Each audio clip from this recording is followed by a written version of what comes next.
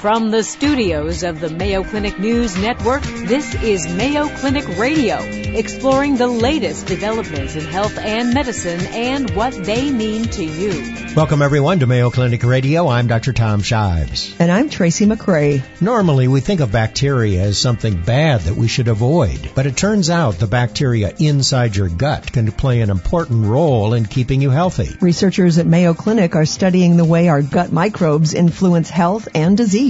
On today's program, we'll learn more from a Mayo Clinic expert. We are now realizing that the differences that individuals have in response to food or other components, microbiome plays a role in that. If you know a person's microbiome, you can develop an algorithm to predict how they would respond to individual food components in terms of change in their blood glucose. Also, what you need to know about bats and rabies. And the latest information on the vaping crisis. All that, along with a Health Minute from Vivian Williams, right after this.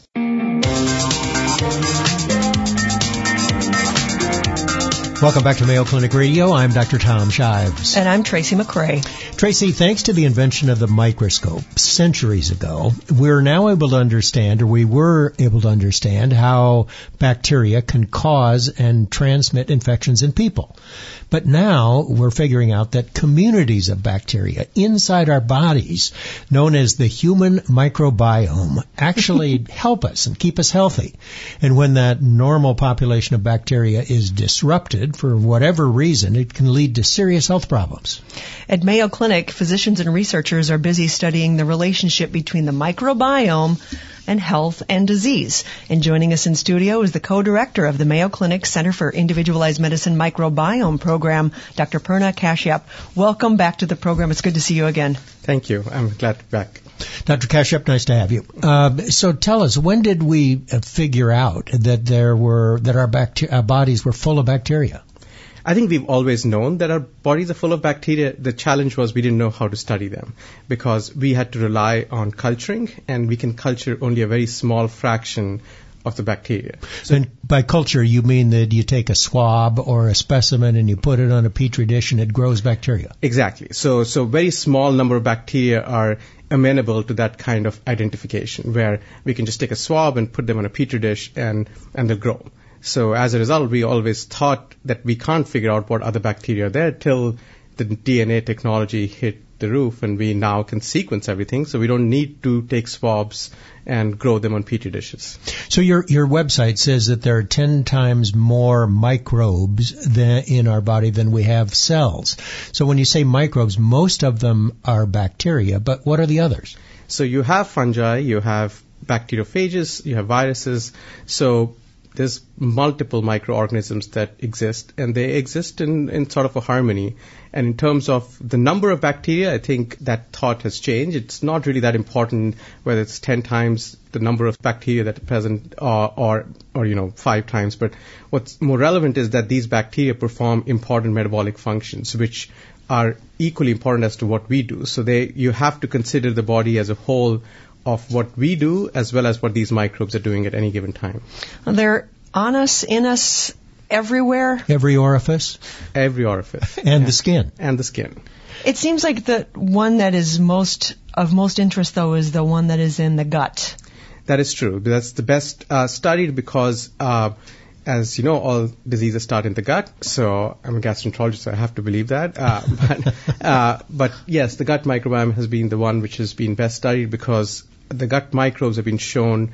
One, it was the easiest place to sample, and two, it's been associated with diseases not only within the GI tract but also outside the GI tract, like rheumatoid arthritis or Parkinson's or other neurological diseases. So these associations have put an interest in these gut microbes.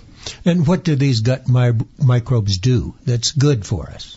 The gut microbes are essentially breaking down things that we are incapable of breaking down. So when you eat an apple, you'll break down part of that apple, and the rest which goes down into your colon, the bacteria feed on that.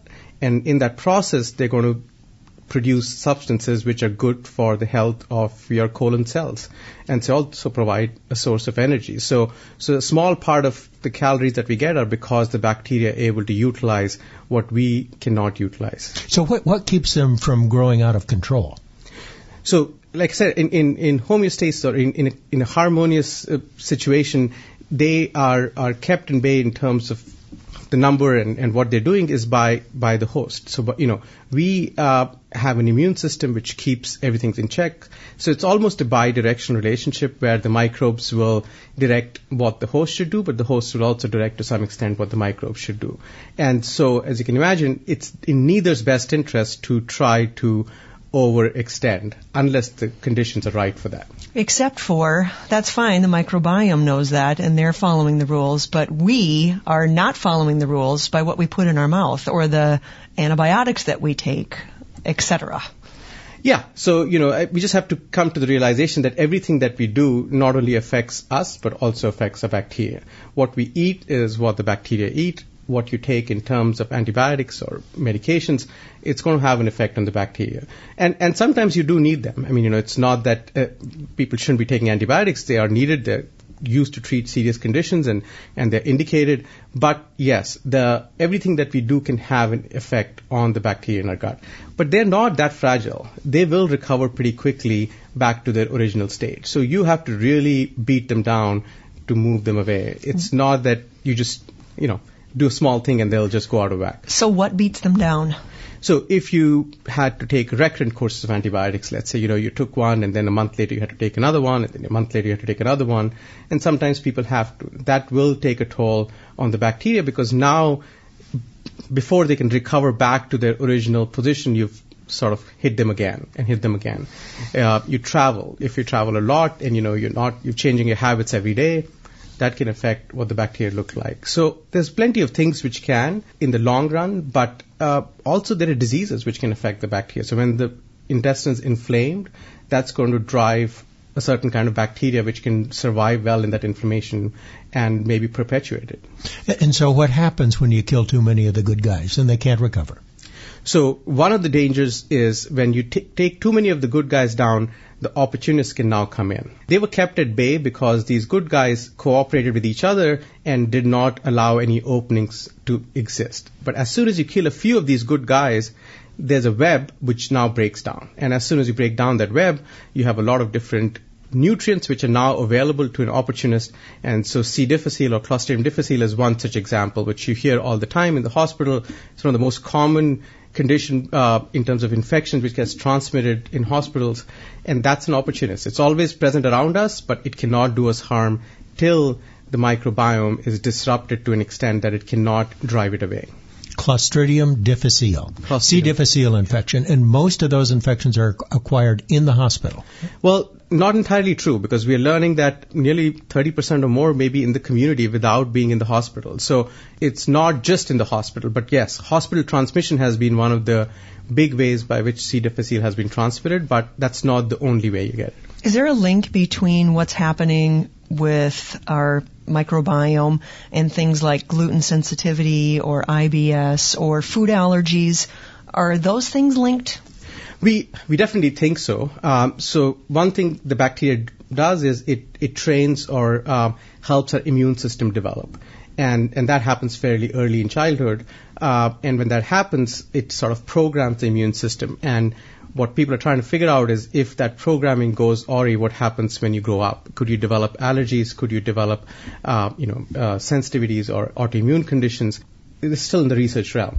But the reason we think that it has a role to play is because there are certain kind of bacteria which can drive immune responses in one direction or the other, which tells you that clearly there is a symphony which goes on early on, and that's why there is so much interest in early life microbiome in terms of what you acquire at birth, what's the effect of feeding, what's the effect of the environment, because that's the most vulnerable stage when the microbiome is developing. Is there anything to go along with the fact to flip it the other way, that like our grandparents used to say, the problem with you kids today is that you're not getting dirty enough, that you're too clean.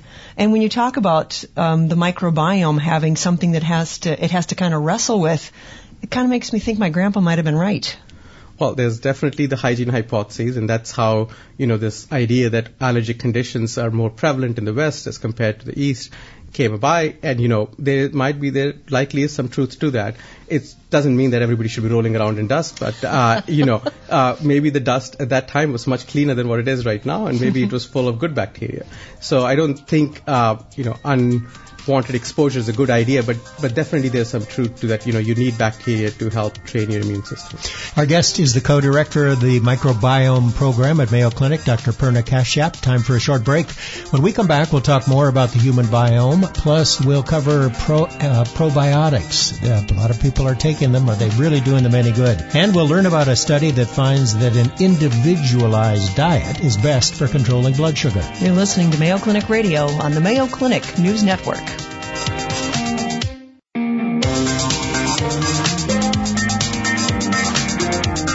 Welcome back to Mayo Clinic Radio. I'm Dr. Tom Shives. And I'm Tracy McCray. Our guest is the co-director of the Microbiome program of Mayo Clinic, Dr. Purna Kashyap.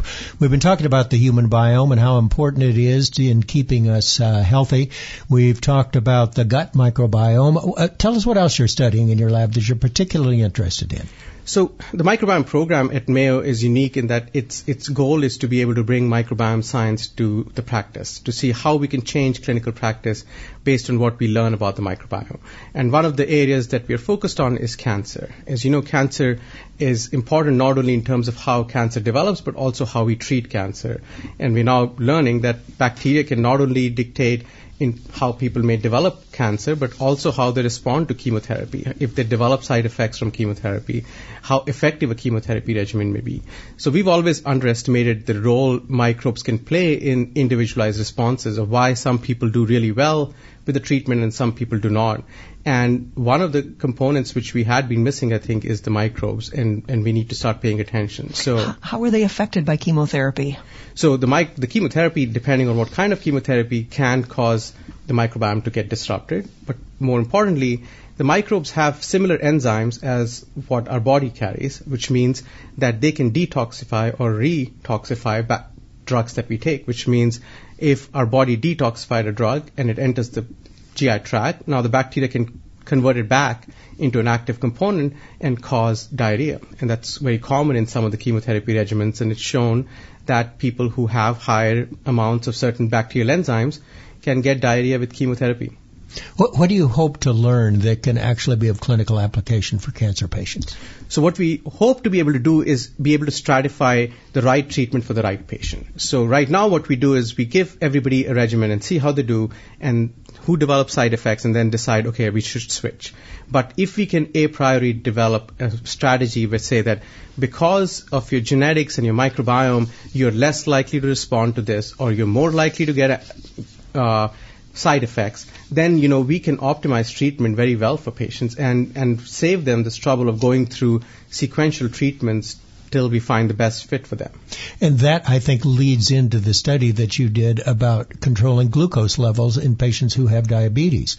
You learned that somehow the microbiome had an influence on that, and that an individualized diet was best for controlling blood glucose. What do you mean by individualized diet, and how do you study someone's microbiome? So studying the microbiome depends on the site that you want to study. And so for the gut microbiome, the best sample to take is the stool. That's what we use, and we can break it down into its DNA and then just sequence the DNA. We don't need to put anything on a petri dish anymore. And once we get the DNA and we sequence it, we can then determine what kind of bacteria are present in somebody's gut. Now, everybody carries a unique microbiome, which means that my bacteria would look very different from yours. Doesn't mean they're all doing different things. They may be doing the same thing, but they don't all look the same, which means multiple bacteria can do the same thing.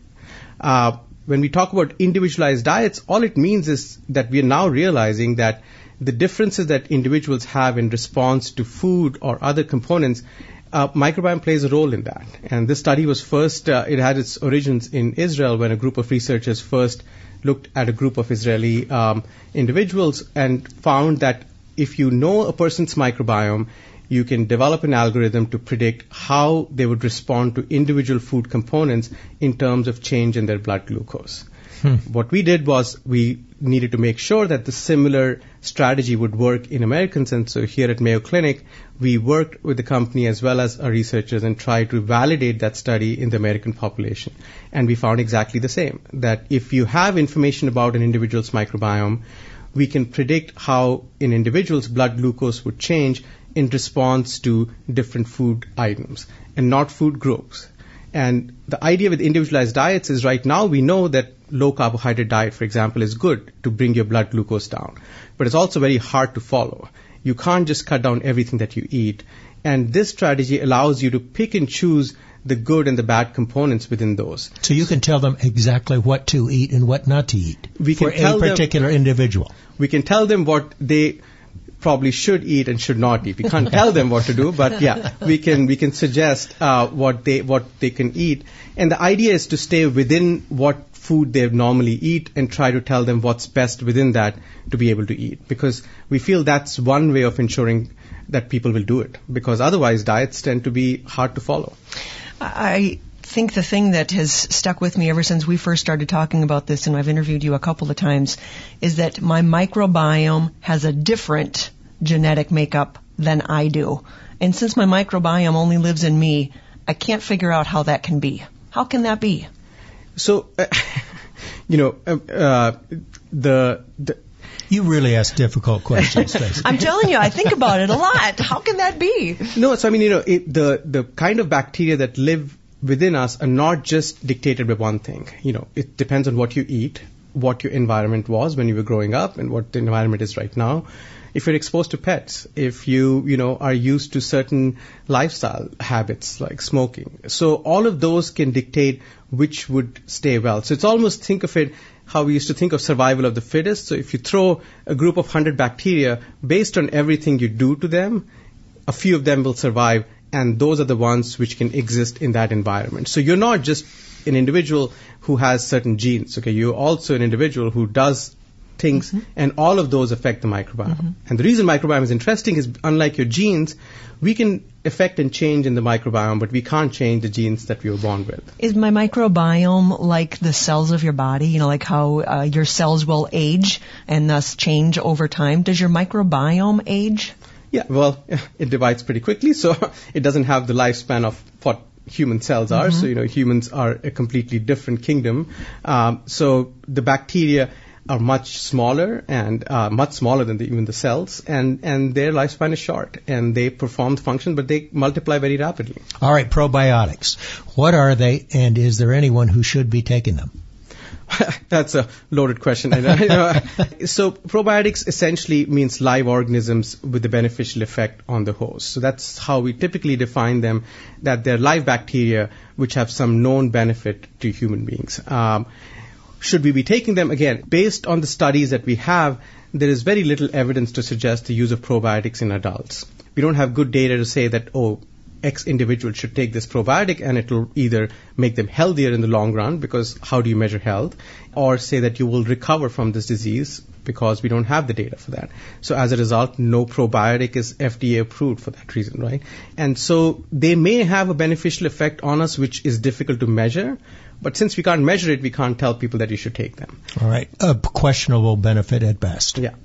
All right, the human microbiome. We are all full of bacteria, and they actually keep us healthy. And you and I should compare microbiomes someday. Yeah, we'll get on that. And when this population of bacteria is disrupted for whatever reason, it can cause serious health problems.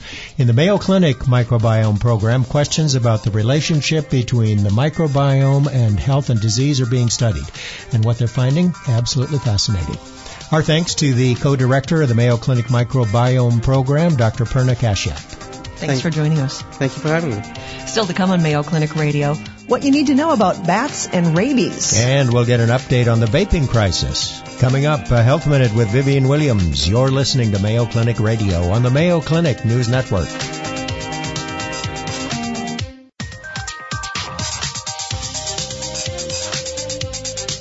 Hi, I'm Vivian Williams for the Mayo Clinic News Network.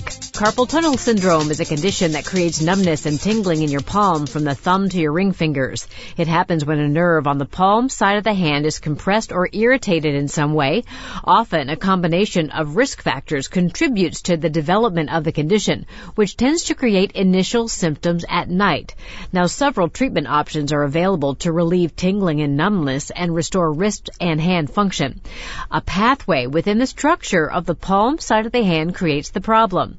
There's a structure there called the carpal tunnel ligament, says orthopedic surgeon Dr. Sanj Kakar, and another one called the median nerve. Carpal tunnel syndrome is simply pressure on that nerve. A majority of the times, doctors don't know why, but sometimes it can be due to a mass or thickening of the tissues in the carpal canal. Dr. Kakar says if symptoms are ignored, carpal tunnel can lead to difficulties doing normal tasks because your fingers can get clumsy.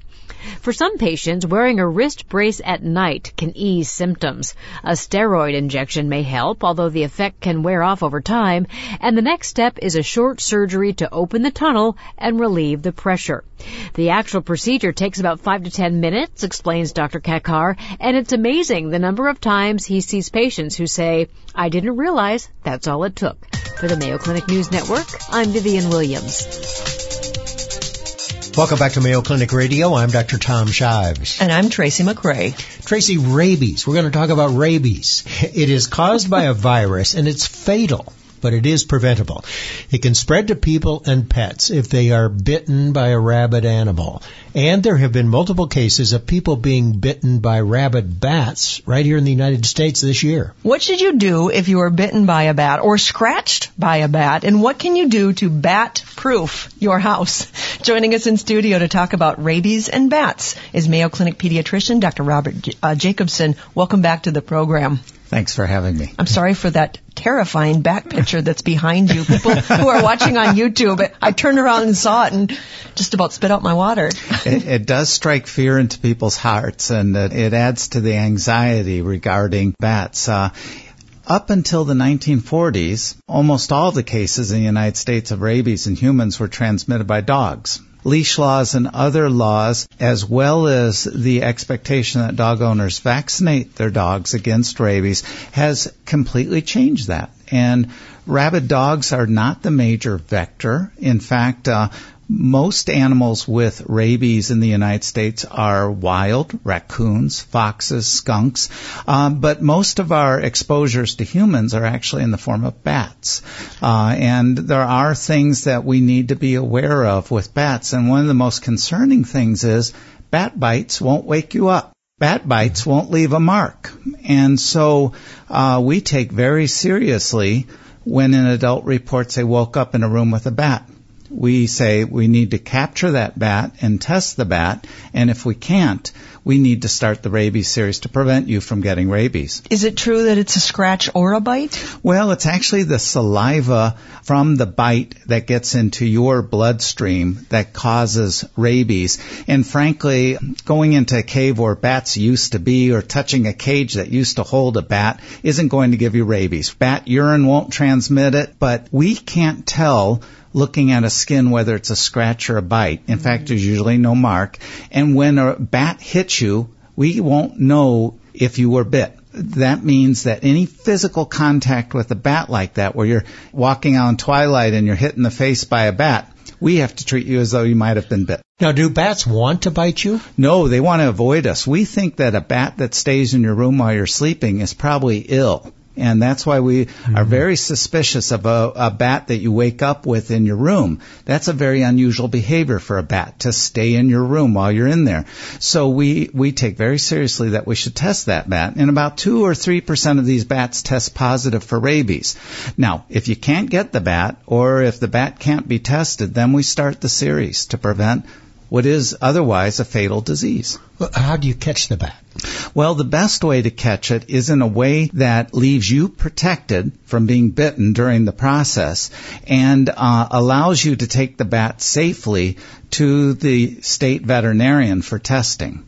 So we recommend that you take something like an ice cream bucket or a salad bowl and you put it over the body of the bat as the bat is sitting on the wall or on the floor, and then slide a piece of cardboard underneath it. Now, it's best done with heavy gloves on because, again, you don't want to end up coming in contact with the bat directly. And then getting a lid on the jar or a lid on the bucket. Now, you can pay your veterinarian to have it go up to the state veterinarian, or you can bring it up yourself. But across the country, every state has worked out a system for how you manage getting bats tested. Getting the bat tested will take days, but you have days. In fact, we say that you have up to 10 days before we can start the series, that we can get the testing done. And usually it's done in 1 or 2 business days. I've used a tennis racket to get rid of a bat, but I liked your technique better. Unfortunately, with the tennis racket, you might shoo the bat out of the house, but then you got to start the series. Or you might, as I recently had one of my parents do with a shovel, crush the bat and make the bat untestable. And again, you have to start the series then. And it's not just sleeping adults. A young child or an adult who's medicated, inebriated, or otherwise too ill to notice whether they were bit by a bat or or unable to communicate, those people also need to start the series. We were told, one of the things, because you couldn't be afraid enough of a rabid dog, but you'd have to get shots in your stomach. Exactly. I was told the same thing. Try to make you even more afraid, like it was a problem. Is that how it happens when you need a rabies series? It is so much better than it used to be. We're talking about a highly purified vaccine. We have 2 of them in this country. Both are very purified, very safe, and very effective. We've been using them in this country since the mid-1980s. In fact, we learned over the last 30, 40 years, you only need 4 of the doses, not 5. So if anything, it's not the 20 or 14 doses people grew up hearing. And in fact, it's no longer 5. For most of us who are immune competent, we just need 4 doses. But we also need a special immunization that's not a vaccine. It gives us antibodies called Rabies-Immune globulin. And we get that if we had a bite, infiltrated directly into the bite. If there isn't a bite, put someplace else in our body on the first day when we're starting the vaccine series. So for most of us, it'll be 5 things. It'll be 4 rabies vaccines done over 14 days, and it'll be 1 dose of immune globulin. What about the tetanus booster? Can keep you safe, for up to 10 years at a time. Is there a rabies booster? Well, there are for people who are occasionally at risk or persistently at risk. Let's say that you're a veterinarian. You're dealing with occasional stray dogs brought in to be adopted, or you're dealing with a dog that is behaving ill. You do need to get a preventative series of rabies vaccine, and then every so often be tested to see if you need a booster. And with testing, for those that occasionally are persistently at risk, we can determine when you need a booster. And that's not for most of us. For most of us, we just need it when we've been exposed. Travelers sometimes will need it when they're going away. If they're going spelunking someplace in another part of the world, they might very well need to get a preventive series of rabies vaccines. And certainly your pets need to be vaccinated, including indoor cats, right? Yes, this is important. We managed to dramatically reduce rabies in our dogs and cats by vaccinating our pets. It's not just protecting the pet against rabies, it's protecting the pet owner. And as much as you want that cat to be an indoor cat, there might be the accidental escape that leads you to have a cat that's been outdoors. And you don't want to leave your cat at risk. You don't want to leave yourself at risk. All right, there are bats with rabies in the United States and several cases of humans being bitten by rabid bats this year. Rabies is caused by a virus. It affects the nervous system, and it is fatal, but it is preventable. If you've been bitten or think you've been bitten, talk to your doctor or go to your health department website. Is that correct? Yes. Our thanks to Mayo Clinic pediatrician Dr. Robert Jacobson. Thank you very much for having me. When we come back, we'll get an update from a Mayo Clinic expert on the recent deaths from vaping. You're listening to Mayo Clinic Radio on the Mayo Clinic News Network.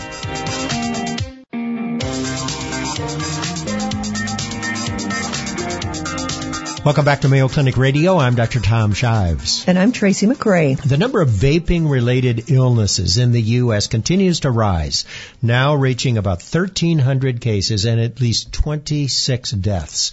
The outbreak appears to have started in March and now has a name, EVALI, a new name. Symptoms include severe shortness of breath, fatigue, and chest pain. What do we know about it, and what might be the cause? And if you're vaping, should you stop? Joining us by telephone from the Mayo Clinic in Arizona is the Division Chair of Pulmonology and Critical Care, Dr. Karen Swanson. Welcome to our program, Dr. Swanson. Thank you so much for having me. Dr. Swanson, I want to ask you, it seems like people have been vaping for years, and all of a sudden people are getting sick, people are dying. What's changed? Well, I think in this current, really, public health crisis that we're having, one thing that's changed is some of the vaping products related to THC, which is the psychoactive ingredient in marijuana. This is accounting for most of these cases of EVALI, which, as you mentioned, is the new name for vaping-associated lung injury, and that stands for e-cigarette or vaping product use-associated lung injury. So it's not just vaping, but it can also be e-cigarettes. The majority of these cases have been due to vaping THC, but not all. So we really don't understand the underlying pathology or bad ingredient that might be causing this lung injury at this point. And are most of the people who are being diagnosed with EVALI teenagers? So that's a really good question. We've had the opportunity recently to publish a pathology paper in the New England Journal of Medicine just a week or so ago, and this included 17 patients who actually had lung biopsies that were related to what clinically was felt to be EVALI. And the median age in that group was 35. And so in the published literature so far, many of these cases are in younger adults, much more unusual than what we saw in the past with smoking-related lung injury, for example. And we do know that teens are vaping. We do know that something like 20% of all high school students have tried vaping. So wow. It is something that really is becoming a public health issue. So you mentioned that the majority of people who have gotten sick or died were using tetrahydrocannabinol, THC, the active ingredient in marijuana. But there were, 13 or 15% of patients who died or got sick just vaped nicotine. So it doesn't all make sense, does it? No, it doesn't. And we have to remember, really, what does vaping mean? And I think many people think that vaping, what is being exhaled in that plume of smoke that we see so commonly, is not water vapor.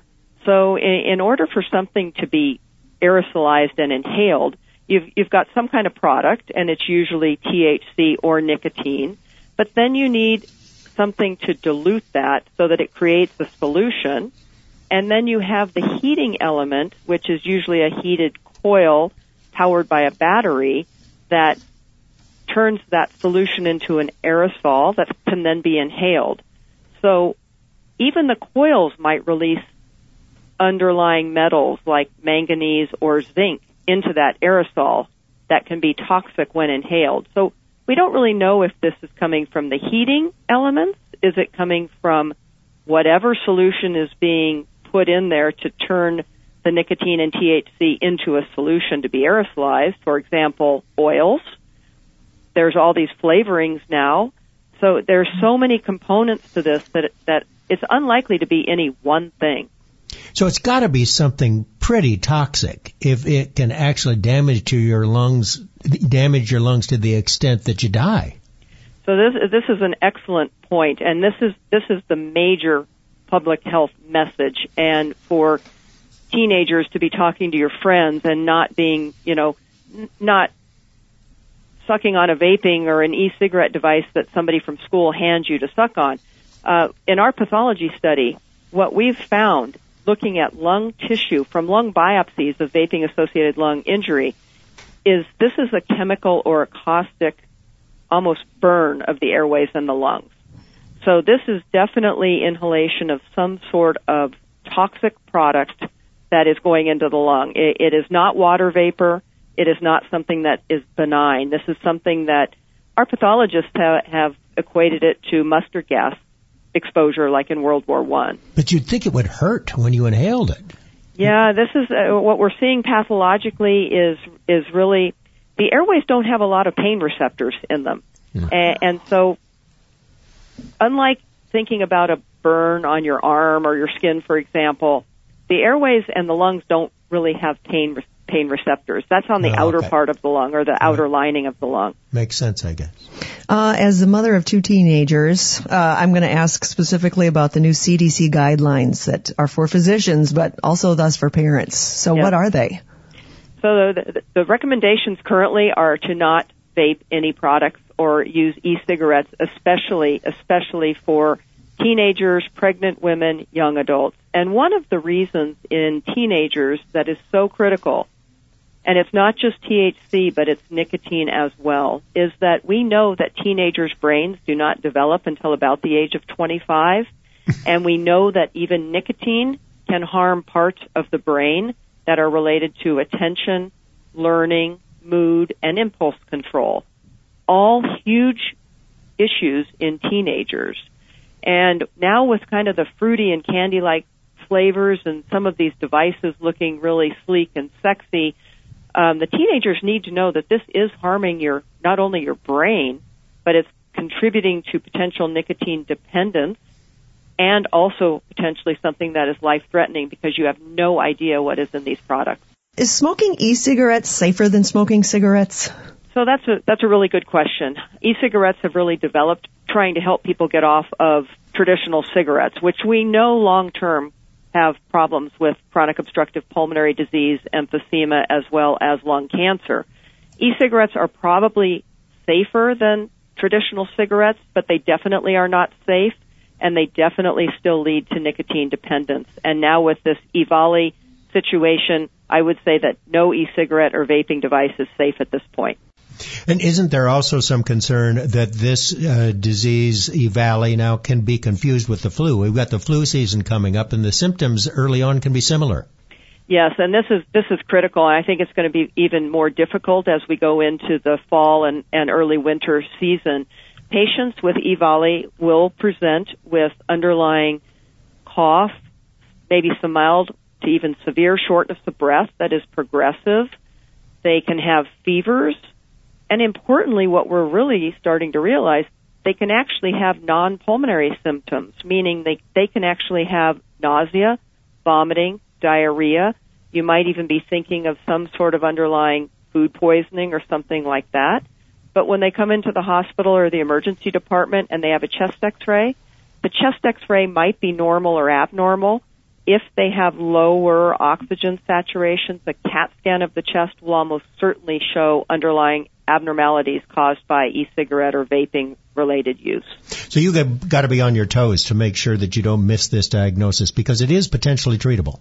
Yes, we need to rule out infection, especially things like influenza and pneumonia, and we need to make sure that we are getting an accurate history. Most providers are very both physicians and advanced practitioners are very adept at asking about smoking use, less so about vaping use. So it is important to ask specifically about e-cigarette and vaping use because patients, if you just ask them about smoking, will say they don't smoke.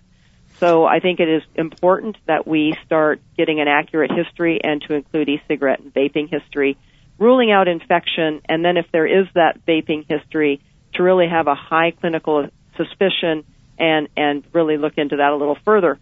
Might even lead to a lung biopsy. We do know in some patients, if they develop very severe illness, the ones that end up in the intensive care unit and even on a ventilator and who potentially die, those patients end up with a very diffuse form of lung injury. Wow, scary. We've been talking with lung specialist Dr. Karen Swanson from the Mayo Clinic in Arizona. There is a vaping crisis in this country, at least 1,300 sickened and close to 30 deaths. The cause remains unknown, but vaping illness now has a new name as EVALI. If you're using e-cigarettes or if you're vaping, the best thing to do is to stop, especially if the product contains THC. Thanks for joining us, Dr. Swanson. Thank you for having me. And that's our program for this week. For more information about topics discussed today, visit us on the web at Mayo Clinic News Network, where you can access a podcast of today's show, previously aired programs, and the latest news from Mayo Clinic. Have a question about health and medicine for one of our Mayo Clinic experts? Tweet us anytime at hashtag Mayo Clinic Radio or send us an email at mayoclinicradio@mayo.edu. We'll be answering your questions in upcoming programs. You've been listening to Mayo Clinic Radio on the Mayo Clinic News Network. Our producer for the program is Jennifer O'Hara. For Mayo Clinic Radio, I'm Dr. Tom Shives. And I'm Tracy McCray. Thanks for joining us. Any medical information conveyed during this program is not intended as a substitute for personal medical advice, and you should not take any action before consulting a healthcare professional. For more information, please go to our website, newsnetwork.mayoclinic.org. Please join us each week on this station for more of the medical information you want from Mayo Clinic specialists who know.